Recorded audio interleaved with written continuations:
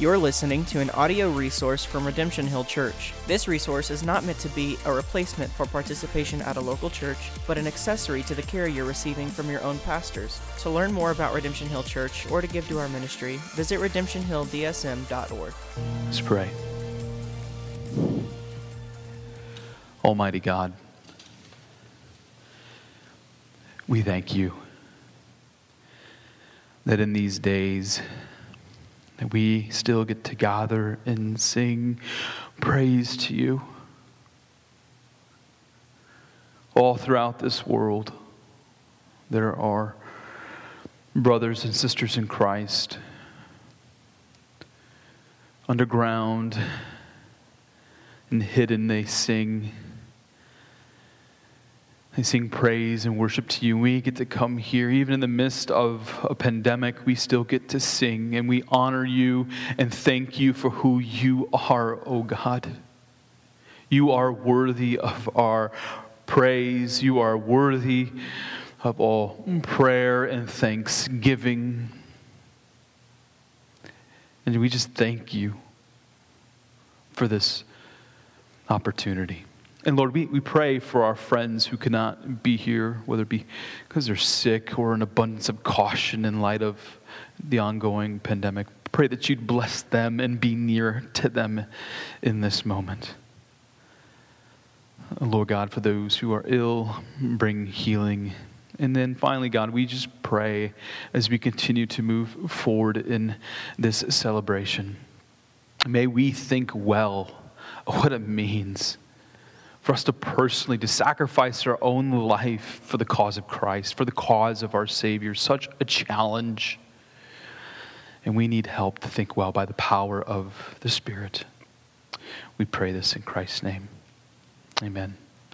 You may be seated. Thanks, fellas. Appreciate that. And thank you all for being here. As you can tell, just looking around the room and just for my prayer, many people are out, either just to be cautious in light of what's going on with COVID-19 or just simply sick. Under normal circumstances, they might be here, but, you know how it is, at least it has been with me, like if you're just kind of feeling, I got a foggy head, you just kind of plow through. Some people are just like, no, let's just stay home. And that is kind of what we're in right now, and that's okay. And I think we just want to call it what it is. But we are here, and we have the great privilege to gather and to look at God's Word. So if you got your Bible, go ahead and open it up to Acts 21. Acts 21.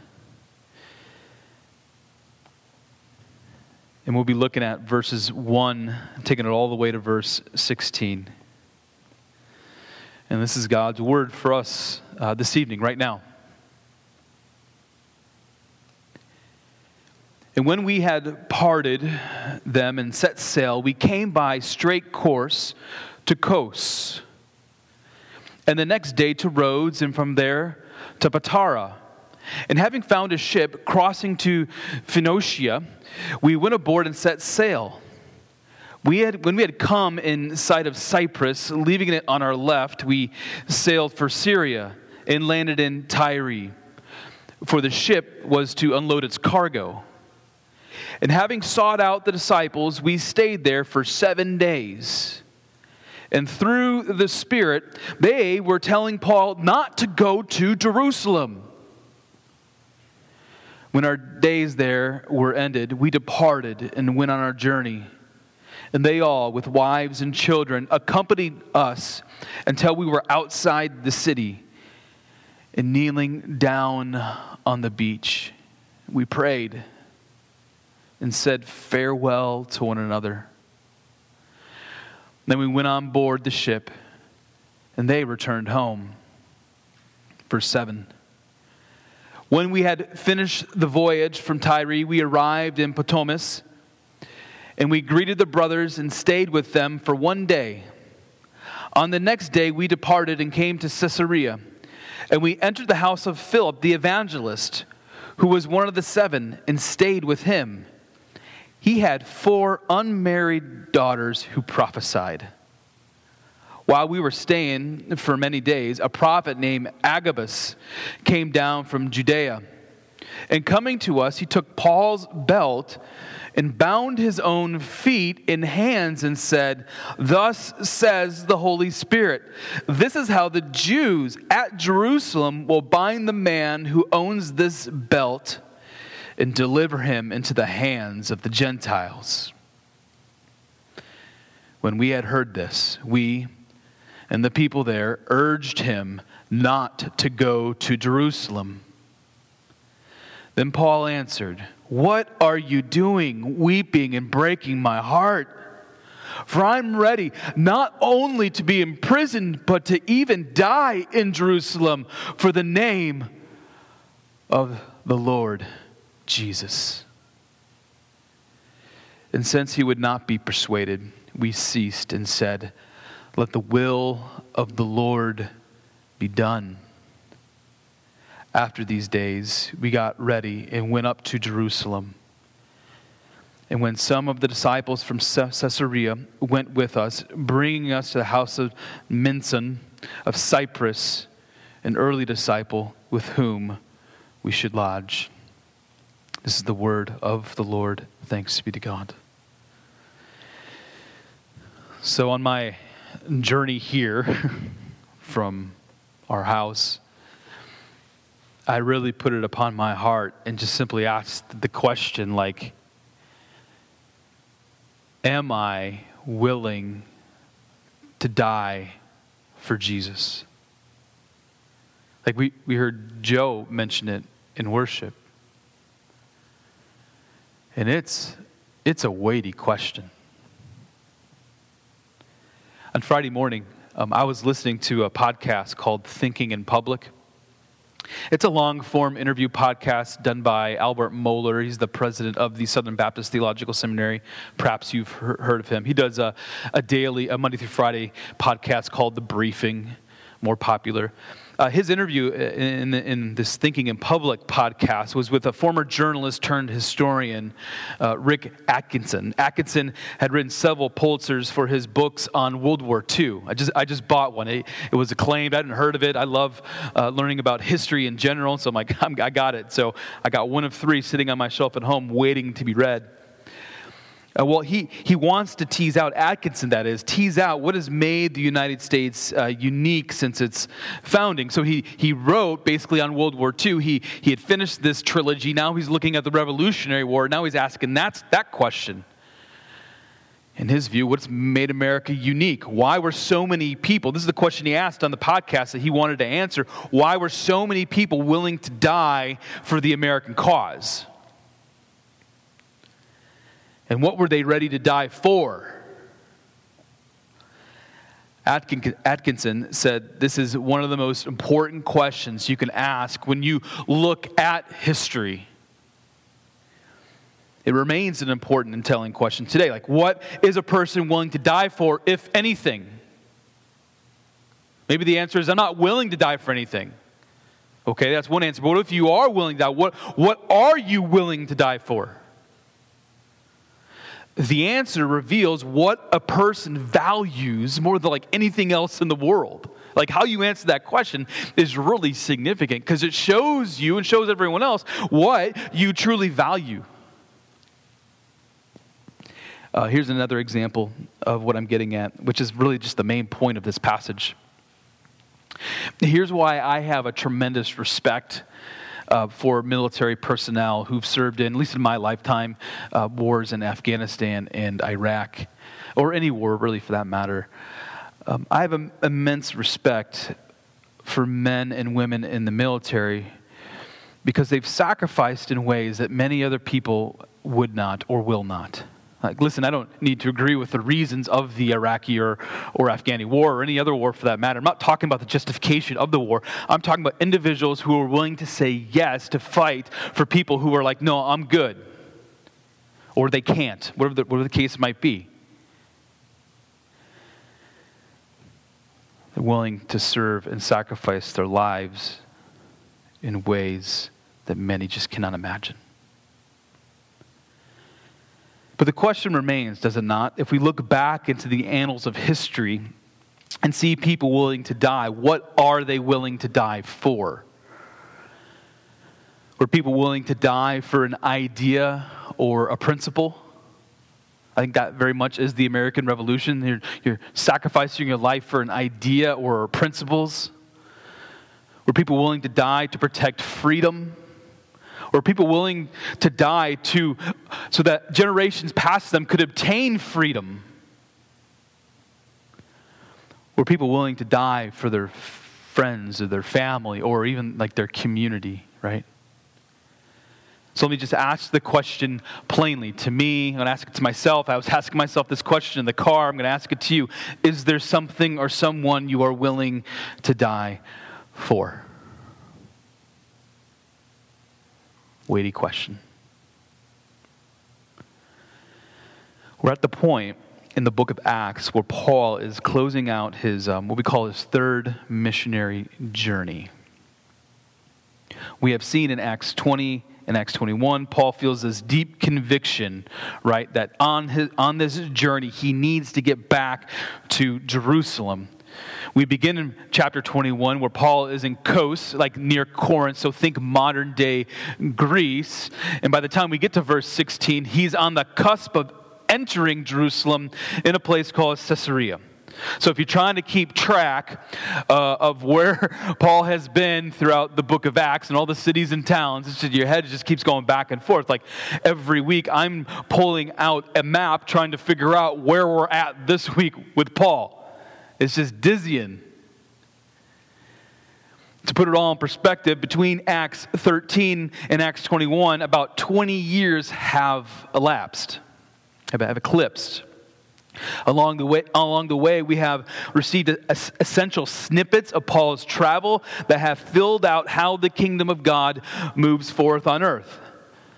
We've talked a lot about that throughout our series on Acts. So aside from the physical journey of Paul, we've also seen and been reading about a spiritual man. Paul was a rebel against God and a persecutor of Christians, but God in His grace and mercy saved Paul for himself and from hell, right? Paul went from preaching against Christianity, and now he's preaching the good news of Jesus Christ. He went from preaching against the resurrection of Jesus Christ to being used by God to raise Eutychus, Acts 20, from the dead. So he's preaching against the resurrection. Then we get to Acts 20. We got this guy who fell out of the window, dead, and Paul's like, I'm praying. He's alive.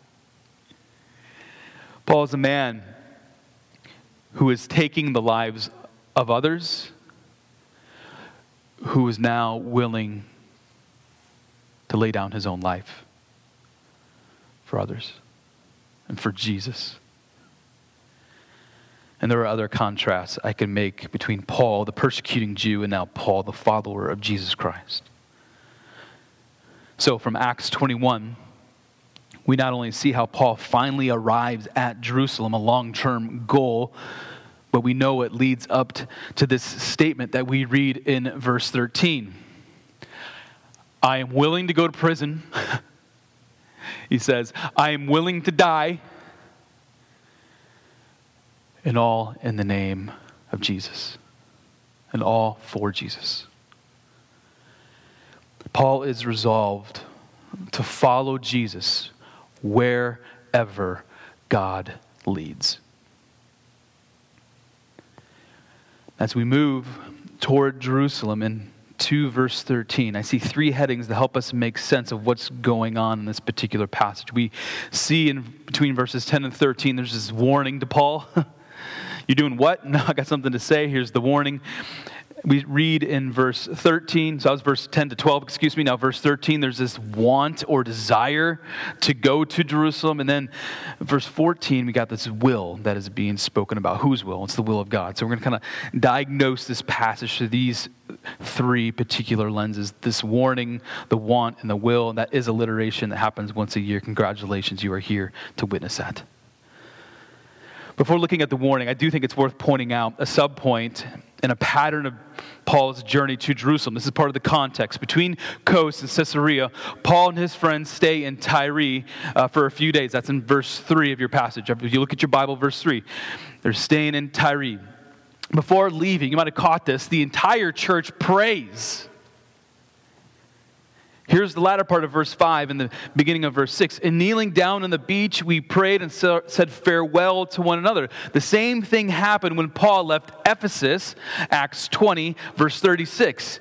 The community of Christians prayed. Going back to Acts 2, we see that the church comes together praying for one another, praying to God to discern His will, praying to God for wisdom, praying to God for help in times of need, praying to God for people to rise from the dead, praying to God with thanksgiving and gratitude for provision that God provides. The book of Acts is written as a narrative, as many of you know, but within the story are all these examples of the people praying as God's mission moves forth. Verses 5 and 6 of Acts 22 is just the latest example. And their prayer will be that God protect Paul. Paul that has undergone massive persecution. Now they would plead with God to protect Paul from further persecution, I would imagine, especially in Jerusalem. What's so bad about Jerusalem? Well, there are a bunch of Jews in Jerusalem who do not want to see Paul. Not only is Paul preaching a message that the Jewish leaders considered heresy, but remember, Paul went from the Jewish religion and God saved him, so there's an act of betrayal from the perspective and the mindset of the Jews. So the subpoint to the main point is simply this: the church needs to be praying for the advancement of the gospel. The church comes to God knowing He hears their prayers, and God responds according to His will to the prayers of the church. And prayer is what Paul needs as he continues his journey to what is called the city of peace, Jerusalem. In light of what we have seen about prayer in Acts, here is, I think, the prophetic exhortation for the church, Big C and this local church. Whatever's coming down the pike for the church in the U.S., we need to be a church of prayer. I think that's just what we see over and over again in Acts. We've got to be prostrate on the floor or on our knees, sitting, standing, pacing back and forth. I don't care, but we need to be in prayer. We need to plead with God so that we can know His will for the church, even for this particular local church. We need to plead with God for the strength and courage to follow Jesus wherever the road leads. So that's just like a little bit of context as we think about the warning and the want and the will. We must be a church of prayer. We must be followers of Jesus Christ who are on our knees praying. So Paul leaves Tyre for Caesarea. The believers in Tyre prayed for him. They leave, they go to Caesarea. When Paul and his companions arrive in Caesarea, again, just outside of Jerusalem, they're greeted by Philip the evangelist. That's verse 8. This is the same dude who you might read about in Acts chapter 8, where the Ethiopian eunuch is going along, and Philip is like, hey, I'm going to tell you about the gospel. And so he tells him about the gospel from Isaiah 53. We read Philip also had 4 unmarried daughters who all prophesied. Now, I find this to be just a really interesting statement, right? We're not given any other details about these daughters, but Luke, the author of Acts, just kind of puts it in there. Like, we all know Philip the evangelist. He's got him at Acts 8, but hey, for a moment, indulge me in a bit of like hermeneutical speculation. Why does Luke randomly mention these 4 prophetic daughters of Philip? The statement comes out of nowhere. Like I said, it seems if the mention of Philip's daughters, if it was excluded from the story, like nothing would be lost. So why are they here? It could be that Luke is signaling that the prophetic gift is not limited to those we revere, right? When we think about the gift of prophecy in the Bible, our minds immediately go to Isaiah, right? Or even Agabus, who shows up in the book of Acts and other places. It's not only limited to men we read, right? The gift of prophecy is clearly being given to women. Unmarried women, for that matter. Could it be that God is signaling that he gives the gift of prophecy to whomever he wishes? Again, I'm speculating, but there are no wasted words or verses in the Bible, and Philip's 4 prophetic daughters are mentioned with purpose. So I find that really interesting. The word about Paul's arrival spreads to another prophet, Agabus. Agabus is not a local. He arrives in town to meet Paul.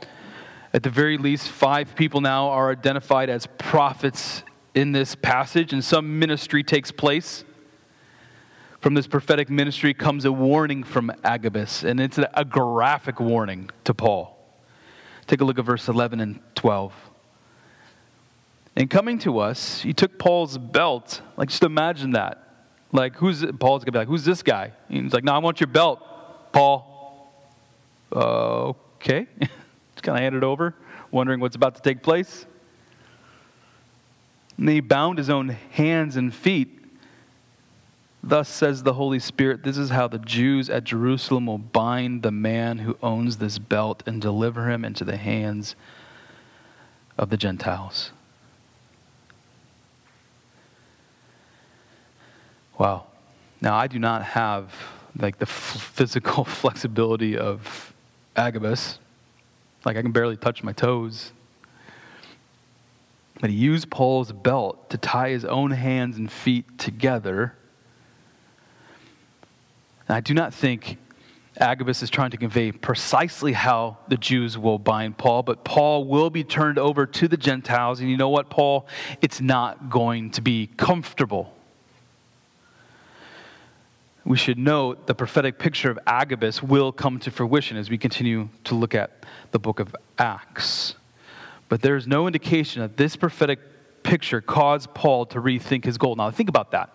If let's say I had a prophetic picture for you, and I say something to the effect, I got this picture in my head, and long story short, you're going to be persecuted, and you may die. At that point, you might be thinking, I'm going to rethink some of my life decisions, This isn't going to end well. He even told me it's not going to end well. But Paul here, he would not be convinced otherwise. And Paul's friends even urged him not to go to Jerusalem. So we got this prophetic picture, and then his friends come alongside. It's like, don't go, Paul. Do not go. They did not want to see their friend tortured and potentially killed. If I was one of Paul's friends, I would do the same thing. I'd probably grab my own belt, tie him up, and make him sit in a corner and say, you're not moving anywhere, Paul, until you concede that you're not going to Jerusalem, because I, as your friend, do not want to see you die.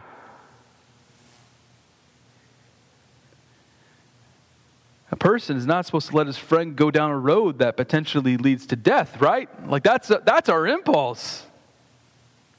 And rightfully so. We read about this tension that exists between Paul and his friends. Recently, I read this story from R.C. Sproul. He shared a personal story trying to explain the dynamic of a man called to serve in the face of death and loved ones who did not want to see him go. Here's his story of the late R.C. Sproul.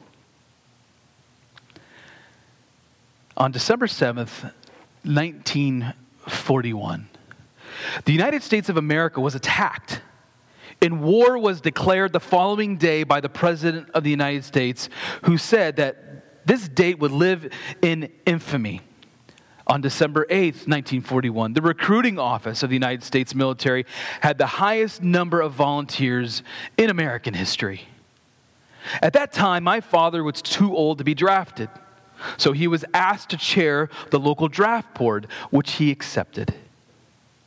Sproul continues, after a few months of making decisions as to which men should go to war and not go to war, he shocked everyone in the house when one day he appeared on the back door of the kitchen dressed in an army uniform. He said to my mother, "Honey, there's no way I could keep sending those kids to war and not go myself. I am constrained to go. My mother cried and asked him not to go. Sproul ends by saying this: it is interesting that when people are called to do their duty, and when that duty involves danger and peril and risk, it is their closest friends and family who inevitably try to talk them out of it. Like friends and family do not try to dissuade another friend or family member of a decision unless there's immediate danger that lies ahead. Like, we're all going to make a bunch of decisions, and we just kind of let people make their decisions. But when there's danger on the horizon, we're like, whoa, wake up. I have questions, and actually, I don't want you to go into that direction. In verse 12 of our passage, the English word urge is more like pleaded. Don't go. Just as Paul's friends pleaded with God in prayer, now they plead with Paul not to leave Caesarea. Paul's friends pleaded with him not to go to the one place where danger was most apparent. There's a lot of places you can go, Paul. Just don't go there. Please. In 2006, I had planned a trip to Afghanistan. Myself, and a buddy of mine, we're going to visit a missionary who was in Afghanistan. And you know what was coming down just a few months later? A wedding. So how do you think my wife felt in that moment that I was planning a trip to Afghanistan in a post-9/11 era? She wanted to make sure that a wedding took place. And she had a lot of questions about why it should be going to Afghanistan.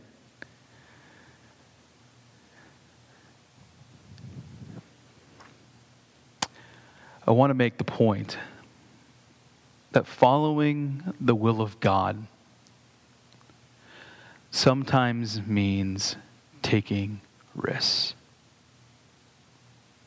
Following the will of God for your life, my life, sometimes means we're taking risks.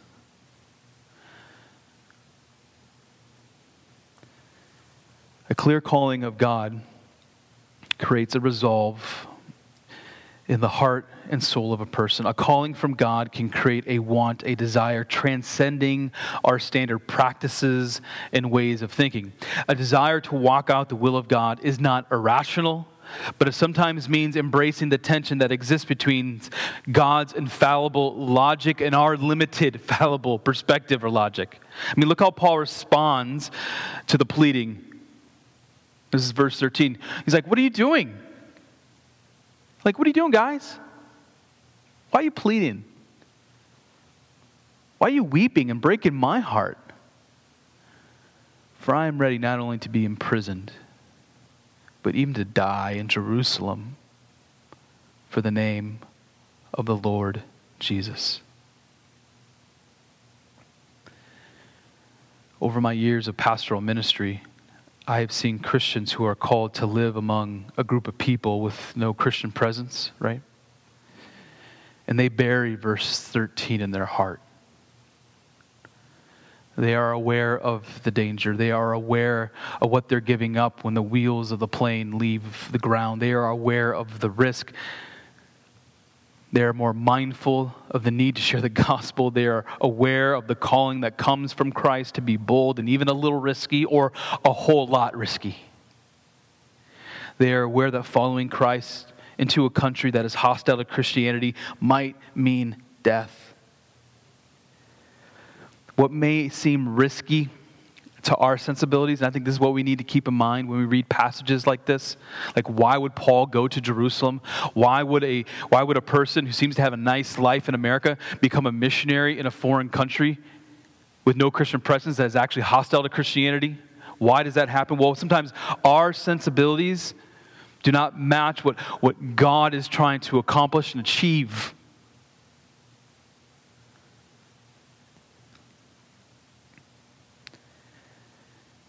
Here's one thing I do not like about what I just said to you. Right? Here's my admission of everything I just said to you in the last 2-3 minutes. What I have done is equate Paul with individuals who likewise feel the call of God to go to a place where death might be knocking on the door. The problem with equating Paul to what we think of as missionaries, think foreign missionaries, global missionaries, is that I've now implied that this passage does not apply to you or me.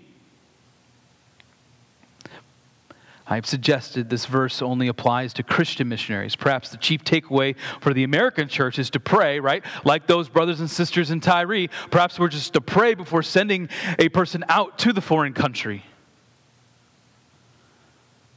While I do not think it is easy to equate Paul in this passage it is easy to equate Paul in this passage with missionaries. Think about David Livingston, Lottie Moon, Adoniram Judson, William Carey, and I got a friend in the Twin Cities and now in Bolivia, Lily Fluharty, right? It's easy to make that equation, but I think we got to step back and realize, no, this also applies to us. In my opinion, I think we have a lot to learn from the courage of Christians who have been willing to die for the sake of the gospel. We have a lot to learn about what it looks like to apply verse 13 to our hearts. We want to bury verse 13 into our hearts, not just tell the missionary to bury verse 13 into their heart before they leave. So if you do not board the plane to serve Jesus in the face of hostility, you're not off the hook. I'm not off the hook. Let me break down 3 different thoughts from the latter part of verse 13. I want to directly apply to you and me. Paul says he's ready to be imprisoned for the name of the Lord Jesus. Let me ask you all this. Are you prepared to go to prison for the sake of Jesus Christ? Like, you don't get asked that question every day, right? But we're surely confronted with the question right here in Scripture. Have you exercised like your faith muscle to the point where prison is actually kind of a vain threat? Again, that was one of the questions I was even wrestling with on the drive here to preach this sermon. I mean, prison might scare me, but is it a gospel opportunity rather than a barrier? You might remember earlier in Acts, and Peter was on fire telling people about Jesus. Then the Jews were not happy. Peter and John were brought before a Jewish court, and after it had adjourned, we read this in Acts 5, verse 41. They went out from the presence of the Sanhedrin. What were they doing after being threatened? Rejoicing that they were counted worthy to be treated shamefully on behalf of the name. They rejoiced because they were treated shamefully for the name of Christ. Think about that kind of logic. I was treated shamefully and I'm rejoicing because of my Savior. I have to imagine most Christians in the first century expected to be treated shamefully for the name of Christ. I mean, what did our Lord say in Matthew 5? Our Lord Jesus said this: "Blessed are you when others revile you and persecute you and utter all kinds of evil against you falsely on my account." Our Lord says this. When all that happens to you, our Lord says, "Rejoice and be glad." Are you treated badly because you're a Christian? And Jesus says, "Rejoice and be glad." My goal is not to scare Christians into like having greater faith in God, you know. My goal is to challenge you and myself that everything we read in Scripture must be applied to our Christian life. And I'm merely asking the question once again, are you ready to go to prison if that would be the case for the name of Jesus Christ? There's something very sobering about the question. It certainly should challenge us. Are we willing? Are you prepared to be treated shamefully on behalf of Christ? And then rejoice because you were treated shamefully because of your love for Jesus Christ. Listen, the American Christian does not have the reflex of what we read in Acts 5 and Acts 21. Our reflex to the idea of persecution is what? To fight for political freedom. Like, we're going to make this a political matter, right? That's our reflex. And I get it. I appreciate the freedom afforded to Christians in America. I have genuine gratitude for this statement passed by the U.S. Congress on December 15th, 1791. It says this: Congress shall make no law respecting an establishment of religion or prohibiting the free exercise thereof, or abridging the freedom of speech or of the press, or the right of people to peaceably assemble, which is what we are doing right now. We are peaceably assembling, talking about the right to worship Jesus. I mean, that's Article 1 of the U.S. Constitution. I am thankful we can gather. But you and I are not promised that Article 1 of the U.S. Constitution is going to be sustained. Nope. There's no guarantee that everything you love about America will last. As a citizen of this country, feel free to fight for religious liberty. I will. But also prepare your heart for your religious liberty to be taken away, because that is truly a privilege. When a missionary leaves the U.S., he or she gives up all kinds of freedoms and benefits for the cause of Christ. The American Christian, the American church, needs to be willing to do the same. Being willing to give it all up for the cause of Christ.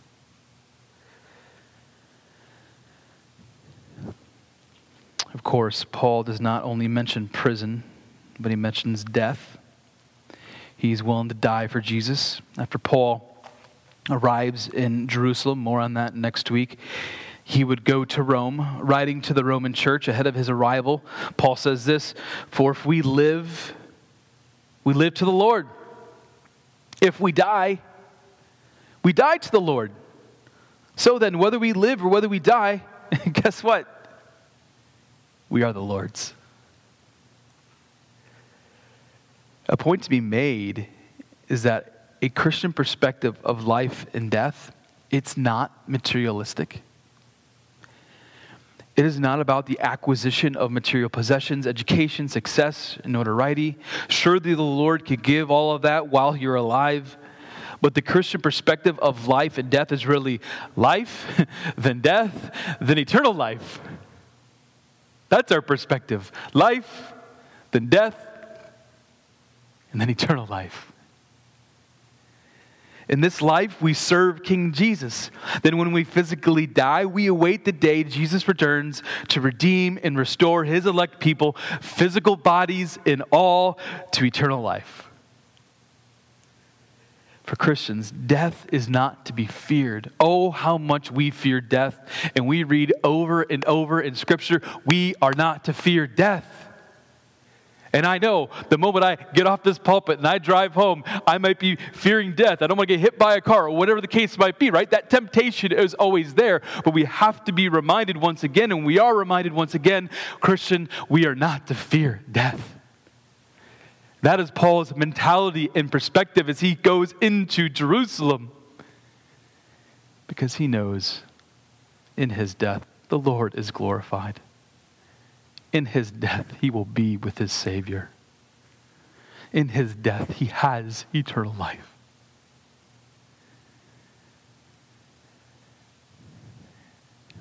And because we do not need to fear death, we are free to serve at the will of our Savior.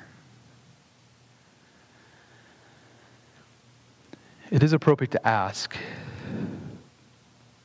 why should we be willing to go to prison or die for Jesus?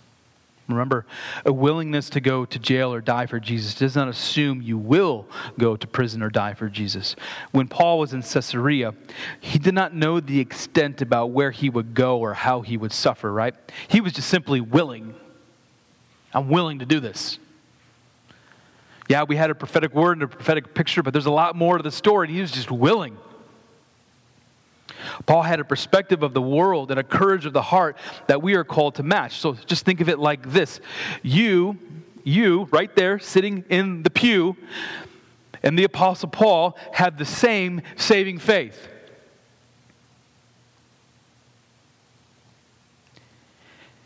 You have the same saving faith. You and the great Apostle Paul linked together through faith in Jesus Christ. Yes, Paul had specific giftings to take the gospel to his perspective of the ends of the earth, but the faith of God to trust in Christ is also in you, Christian. And God has gifted you in other ways to make radical decisions for Jesus Christ. Decisions that have a laser-like focus about sharing with others about Jesus. You have the faith and the opportunity to tell others about the hope that is within you. Why? Why do you not fear death? You have the opportunity and the faith to tell others about that answer. Christians are just sold out radicals for Jesus Christ. The way to be a sold out radical of Jesus Christ is to seek Jesus with the faith he has supplied and then turn around and tell others about Jesus. So he has supplied you with the faith and the hope, and now you get to turn around and say, can I tell you? Okay, conversation, now I got to tell you. I got to tell you. There's one more point from this passage that I want to make. I've danced around the idea, but now I'm just going to make it abundantly clear. In verse 14, Paul's friends say, let the will of the Lord be done. So they plead with him, don't go. Paul's like, I'm going. And they're like, all right, he's going. Well, may the will of the Lord be done. The Greek word for will in this particular instance and in this particular passage could also mean decree.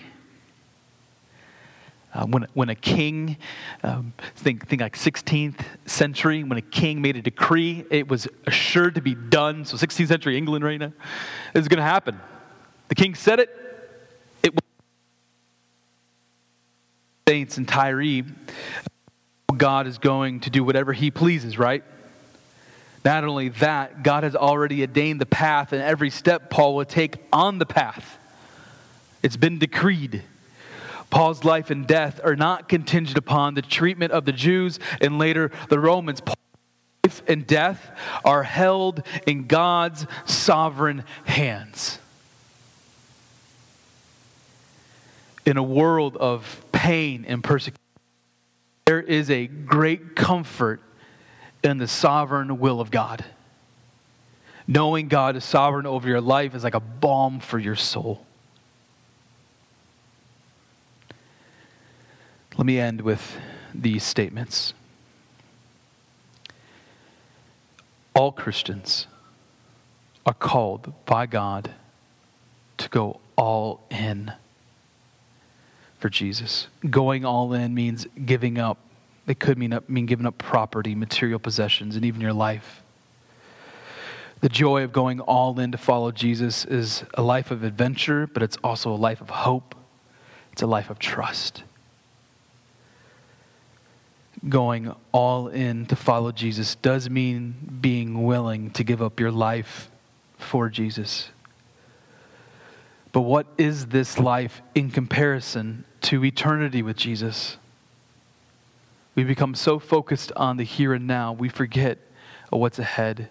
What is this life in comparison to eternity with Jesus? I do believe the time is now for the church in America to be radical in her love for Jesus and love for others. But a radical love for Jesus is self-sacrificing love. A self-sacrificing love for Jesus is always ready to live for Jesus, as we read in Romans 14, and to die for Jesus. So as you consider what it means to follow Jesus, remember the path of redemption the Lord took for you. And this is how I'm going to close. Your Lord took a path of redemption up a hill to atone for your sin at the cross. Your Lord took a path of redemption up a hill so that you would be declared not guilty because of your sin. Your Lord took the path of redemption up a hill to forgive you of your sin. Your Lord took the sovereign and ordained path of redemption up the hill to set you free from sin. Your Lord took the path of redemption so that you could be reconciled to a holy and just God.